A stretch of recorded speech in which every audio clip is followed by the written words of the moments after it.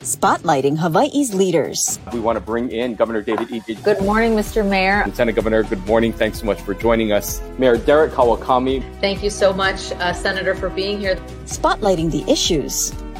Where is the virus right now in our community? How much is this overall going to cost the state? How are you responding to the community's concerns? Talk about the level of citations that you guys are writing. Spotlight Hawaii with Yunji Denise and Ryan Kalei Suji on the digital platforms of the Honolulu Star-Advertiser. This episode of Spotlight Hawaii is brought to you by Long's Drugs. Happy Aloha Friday. Thanks so much for tuning in to Spotlight Hawaii. I'm Ryan Kalei Suji, joined by Yunji Denise, and we are live here on the digital platforms of the Honolulu Star-Advertiser. This morning, we're going to be spotlighting COVID-19. This, of course, as the new BA.5 variant continues to spread through our islands, but focusing in on a symptom of COVID that many in our community continue to deal with. Yeah, we've talked a lot just in passing about long COVID, but we want to dive deep into this issue. What is long COVID? How are people here in the islands experiencing it? And if you are suffering from it, what can you do? So this morning, we've invited Dr. Dominic Chow, who is an expert in this field. He helps to run the post-COVID care clinic. And thank you so much for being here this morning, Dr. Chow. Thank you so much. So let's start with the basics. What is long COVID? Sure. So, it's the technical name is actually post-acute sequelae of SARS-CoV infection, and we like to call it long COVID for short, the layman's term. It is a condition in which individuals, after the initial COVID infection, they continue to persistently have symptoms.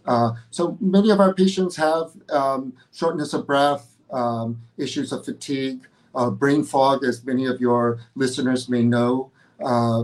So these constellation of symptoms, it could be a variety of sorts that have occurred during the acute COVID period or even after the acute COVID period, and it just continues to persist. And those are the individuals what we call long COVID because of the long progressive nature of these symptoms. And what are the types of treatment that you folks are looking into, providing for those who are suffering through this? Yeah, currently there is no guidelines or treatment for long COVID. My own thoughts is that there are multiple mechanisms for long COVID. So one size doesn't fit all. So many of our patients will have different symptoms ranging from brain fog. Some will not have brain fog. Some will have muscle aches. By far, the unifying theme among people with long COVID is the fatigue. Individuals are quite debilitated because of the symptoms that they have. So because of that, it's hard to necessarily choose one treatment that could actually help all of those individuals. And so currently, the treatment of long COVID is really symptom-based. And so if you have, say, if individuals have shortness of breath, we would treat the shortness of breath. If the patient has chest pain, really directed therapy towards the chest pain. Brain fog is the same thing, where we'll try to do things that can actually help with reducing those symptoms that people have. So basically, it's a symptom-based treatment plan. And typically, how long does long COVID last? That's a great question. We don't know. The long COVID itself has only been in existence for 3 years, right? So at current, we've had in our own cohort of individuals in the post-COVID care clinic at Queens, I'll have to say that most of our patients, it resolves within the year, but we do have a segment of patients, about 15%, who unfortunately don't actually have an end date for them. They continue to have persistent in this fatigue and really are debilitated. And I'm hoping within the new year that things will get better for them, but they continue to struggle on a daily basis. We've seen this virus evolve over time from when COVID first came out to what we're seeing now with the new variants. Does long COVID apply to all of these different variants, or have you seen it more maybe with the earlier on versions of the virus as opposed to what we're seeing now? Yeah, so the original variant, the Delta variant itself, was probably in Alpha, was probably the acute phase where we saw a lot of hospitalizations. And so we saw a lot of individuals as post hospitalization. That's a big major risk factor for having long COVID. As time has come on, especially with the Omicron surge that we see now, we still see a lot of individuals with long COVID, but the symptoms are a little bit more milder. But yeah, it's a little different compared to the initial phases. But the percent or rates of long COVID is still, we still estimate about 10 to 15 to some people saying as high as 30% of all people who have been affected with COVID. And that 10 to 30%, depending on which scale you're using, does severity of initial infection determine disease, determine long COVID? How do you know if you are more likely to get long COVID? Is there a patient profile of any kind? Yeah, there is currently no, the risk factors of having long COVID are really comorbidities. So people who have diabetes, high blood pressure, heart disease, obesity are at higher risk for long COVID. In terms of symptom-based, it isn't clear. If you're hospitalized, clearly that's a big factor of getting long COVID. But more recently, we've had patients who had very mild symptoms of COVID, and then 3, 4, 5 months later, they'll actually start to have long COVID symptoms, brain fog, fatigue. And it wasn't, it wouldn't have been apparent had, with the acute infection, their symptoms were quite mild again, and now they're having quite severe or significant symptoms, connected with their long COVID. I'm wondering if there has been any similarities in the cases that you've seen, if there's any underlying indicator or a contributing factor that may have allowed the fact that you can maybe tell which individual, be it by age or even ethnicity. Is there any sort of similarities that you're seeing with any of these patients? Yeah, that's a hard one.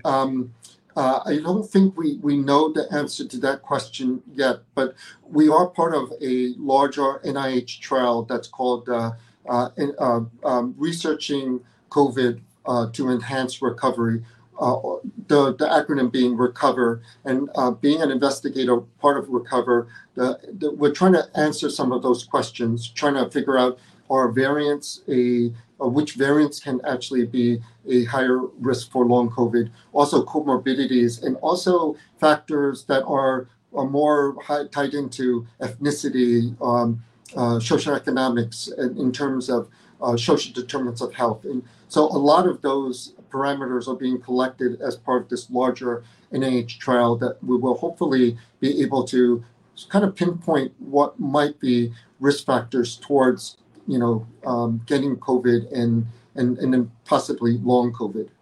What about vaccination status? Is that any sort of protection against long COVID? Of course, we hope that you don't get COVID at all, and that's part of what the vaccine helps us to do. But we've heard a lot of people say, well, vaccinations at the very least could probably keep you out of the hospital. Can they also keep you from getting long COVID? Yeah, there's a lot of different myths about the vaccination itself. So just to remind the viewers that vaccinations are here to protect you from getting hospitalized and also going to the ICU and really protecting people from dying. It's not there to actually reduce or stop you from possibly catching COVID. We know from the BA.5 that it's quite contagious, and we're seeing quite a big of a surge currently in Hawaii. In terms of its effects, we have 15 trials that have shown that vaccinations do actually help with reducing or kind of stopping long COVID from occurring. So these 15 observational trials have been quite significant in our understanding of long COVID. There's a thought that perhaps people with long COVID may have ongoing viral replication, very low amounts in the body, and that by vaccinating, you would actually get rid of these viral sites or entities or replication in the body. I really do suggest that to the viewers that if you're not vaccinated, to get vaccinated, and that if you've caught COVID and you could actually, because of these 15 trials, vaccinations would actually reduce the risk of actually developing long COVID. And again, that has been seen in many of these trials. There was one trial that I know a lot of people have been pointing towards, the VA trial, that didn't see any improvements with getting, in terms of vaccinations and its risk for long COVID. But that is just one trial, and it was really centered on VA participants. And so that's a unique group of individuals. And so by far, the 15 larger trials all do support the use of vaccines for everyone in protecting from and reducing long COVID. I wonder if you can go into a little more detail to explain some of these symptoms. I mean, you use terms like brain fog or even just severe, just fatigue. What specifically, I guess, does that look like? What are you seeing in terms of what these patients that you're treating are suffering through? I mean, what does that type of environment and life now living with long COVID look like for many of the patients that you're treating? Yeah, unfortunately, again, there's a lot of myths and a lot of misinformation out in the community. Unfortunately, some of our patients have been isolated because a lot of their family and friends and even health professionals do not believe that they're having these symptoms. And so a lot of people on the outside do not believe of what long COVID is. And I want to assure and remind the viewers that long COVID is a real entity. It is a defined entity under the Medicaid, Medicare services. We've been studying it for for the past year or so. The mechanisms are quite different. There are some thoughts that it could be viral replication, viral persistence, and parts and bits and parts of the virus still residually in the body. There may be inflammation. All of these kind of result in higher inflammatory markers in the body, and that results in possibly these fatigue syndromes that people are having, and the brain fog, as well as chest pain and shortness of breath. And so our patients are suffering quite a bit. Majority of those our patients that we see at the long COVID have shortness of breath, chest discomfort, and brain fog. And it's quite debilitating. Most of those patients who, by the time they come see us, are not able to work. And because of that, they're not, able to do oftentimes a lot of their activities of daily living. That sounds just terrible. And what about access to care? How long does it take to be able to get to see an expert like yourself? What kind of resources, how long is your waiting list? If we're talking 10 to 30% of people who get COVID, and I know we all know plenty of people who've gotten COVID, that seems like a patient population that would outnumber the resources available. Yeah, so for local resources at the Queen Emma clinics and the Queen's Medical Center post-COVID care clinic, the waiting list is about 8 weeks. And I do know our colleagues at Hawaii Pacific Health, they have also a post-COVID care clinic. There are national resources that people can reach out to. There's a support group for long COVID supported by the NIH and also CMS. So there are ways that individuals do not have to kind of suffer alone. They can actually access these services to try to get some care that they can, to actually try to recover. I would still say that majority of patients should seek the care of their primary care physician because that's the first line. As I mentioned, 10 to 30% of all people who have been infected with acute COVID will develop long COVID. And so we're seeing, or we will see, a rather large epidemic of individuals with these debilitating conditions. And so Queens, HPH, we're not going to be able to handle such a large influx of patients. it will really need everyone's attention in healthcare. And so starting out with your primary care physician is probably the first good start. When you're talking about this is an issue that's not just confined to Hawaii or just to our country. It's something that everyone throughout the world is, in fact, facing. What conversations are you having with your national or worldwide colleagues on this? Are those types of discussions happening? Are other people seeing advancements or breakthroughs in other areas that may help those who are in Hawaii suffering through this? Yeah, as part of the Recover trial, we connect with many of the national recognized leaders in long COVID, and besides that, we also, being part of the John A. Burns School of Medicine, we also are connected with many other investigators who are actually studying this similar issue in their communities all across the United States. I think as we get better at defining what the mechanisms are, we'll have a better treatment outlook. Currently, again, it's all symptoms-based. I think for now, very similar to what we experienced with HIV, it is a major issue.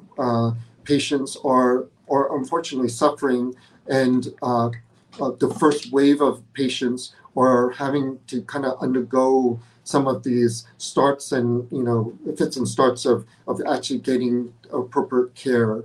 I do believe within 1 or 2 years, we will start to see better treatment plans available for people with long COVID. But at the current moment, I would advise viewers not to go it alone. Seek the attention of your primary care physician. Seek care if you're not getting the appropriate care or not getting enough answers. Reach out to individuals like myself and nationally as well as locally to try to get those answers. Because again, not to suffer alone. But unfortunately, again, the epidemic is pretty new within the past 3 years, and so the amount of efforts is quite large, but the amount of treatments at the current moment is quite limited. I'm wondering if you are seeing the same rates of long COVID in your pediatric population. Are kids getting long COVID in that 10 to 30% range as well? I'm not an expert. I mainly treat patients who are adults. I have treated teenagers, several, but I'm not an expert in pediatrics. There was once a thought that children have a much less risk of long COVID, but I think it would be better if we involve our friends at Kapiolani Medical Center in answering that question. When you look as a physician and you're seeing what you see now, what concerns you about the future of COVID-19 as a whole? Yes, there have been big breakthroughs, obviously, with vaccinations, with treatment efforts for those that suffer. But in your capacity as a medical doctor here in our community and seeing what you're seeing now, especially with long COVID, how long do you think that we'll continue to see this? And do you think that long COVID and new patients suffering through long COVID is something that will continue for some time? Yeah, I'm really saddened to see a group of our patients, about 10% of our patients, unfortunately, having persistence of symptoms, and we've tried various treatments on our patients to try to get them recovered, and unfortunately, it seems that there doesn't seem to be silver lining currently for them. I think it's going to take a lot of effort, continued persistence, continued diligence in actually getting patients to do the physical therapy to get them back to their pre-COVID state. It's quite sad what our patients are kind of going through. Many of those individuals cannot work. They're now on disability. just to kind of show you a picture of the day that they go through. They'll wake up fatigued. They'll have had a poor sleep. They'll kind of struggle with rising because what happens is that COVID affects certain parts of the body, the nervous system and the heart, that causes them to have autonomic imbalance, meaning that the patients will have quite a bit of dizziness and fatigue on standing. And then throughout the day, clearly they could try to prepare foods and such, but it becomes a chore to even do minor activities and then struggle through the rest of the day, having concentration issues, possibly getting into arguments with their family members because their family members will constantly say, hey, I kind of asked you to do certain things. They forget to do those things because their concentration is not very clear. They may have work issues, if they are still working part-time, and performance in their job. And then, checkbooks and executive functions become a problem. Then they may have some financial difficulties because they're not able to, proactively make, write checks as well as balance budgets and get food. And so my heart breaks for them in their daily struggles in trying to recover. I mean, the picture that you're painting is so distressing.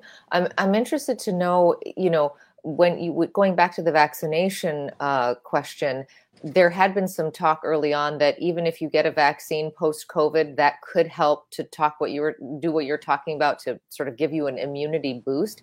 Are you seeing that in some of these folks? Is that actually working, or is that something that's now been tossed aside? It is.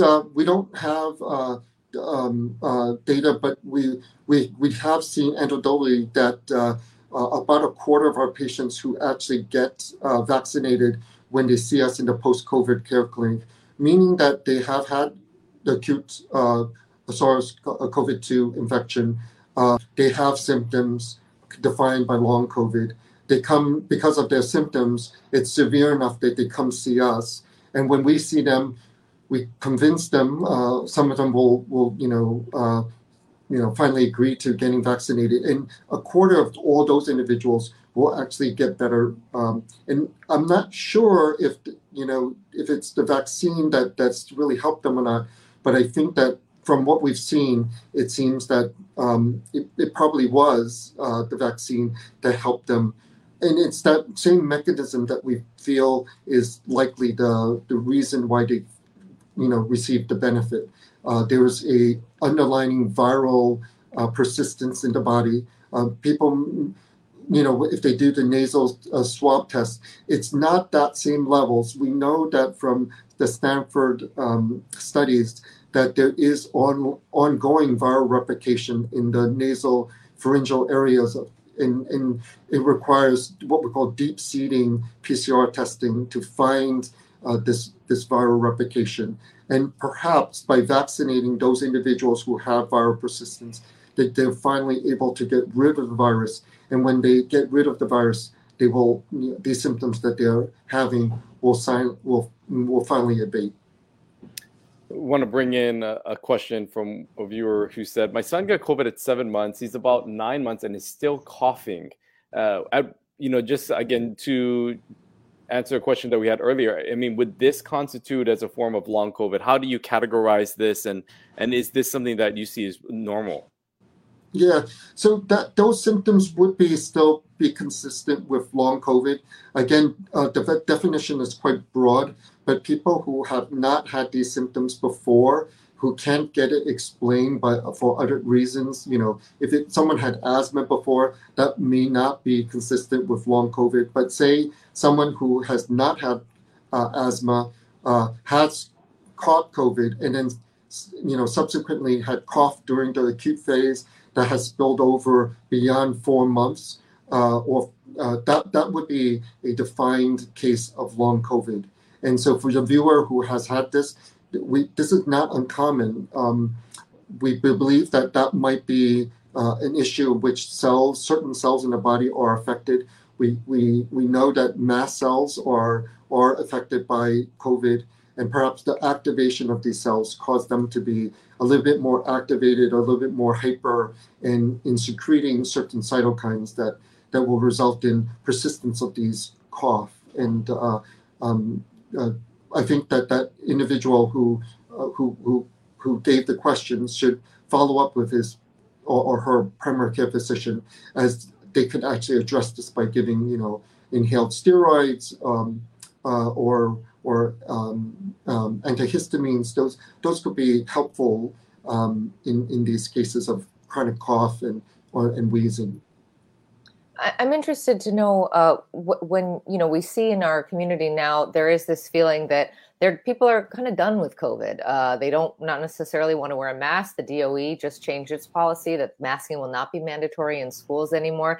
And a lot of folks say, well, the infection's relatively mild, so I'm not too worried about it. What do you say to those folks, knowing what you know about the patients that you see? Yeah, I know. Everyone is tired. I mean, I'm tired of COVID too, in terms of the effects. But unfortunately, the long-term effects are there. Long COVID is a large concern. I would advise patients to still do the social distancing. I know it's hard, but to protect other individuals from increasing the pool of individuals getting infected, getting yourself, protected against COVID, and preventing long COVID from occurring.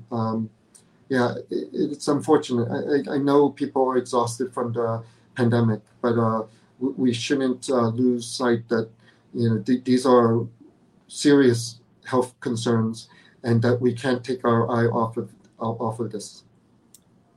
We are out of time, but wanted to let you just kind of have any final thoughts as we close out this morning. Your message for those who are watching this, who are maybe know someone suffering through long COVID, or just are generally watching to get more information. Your final thought here this morning.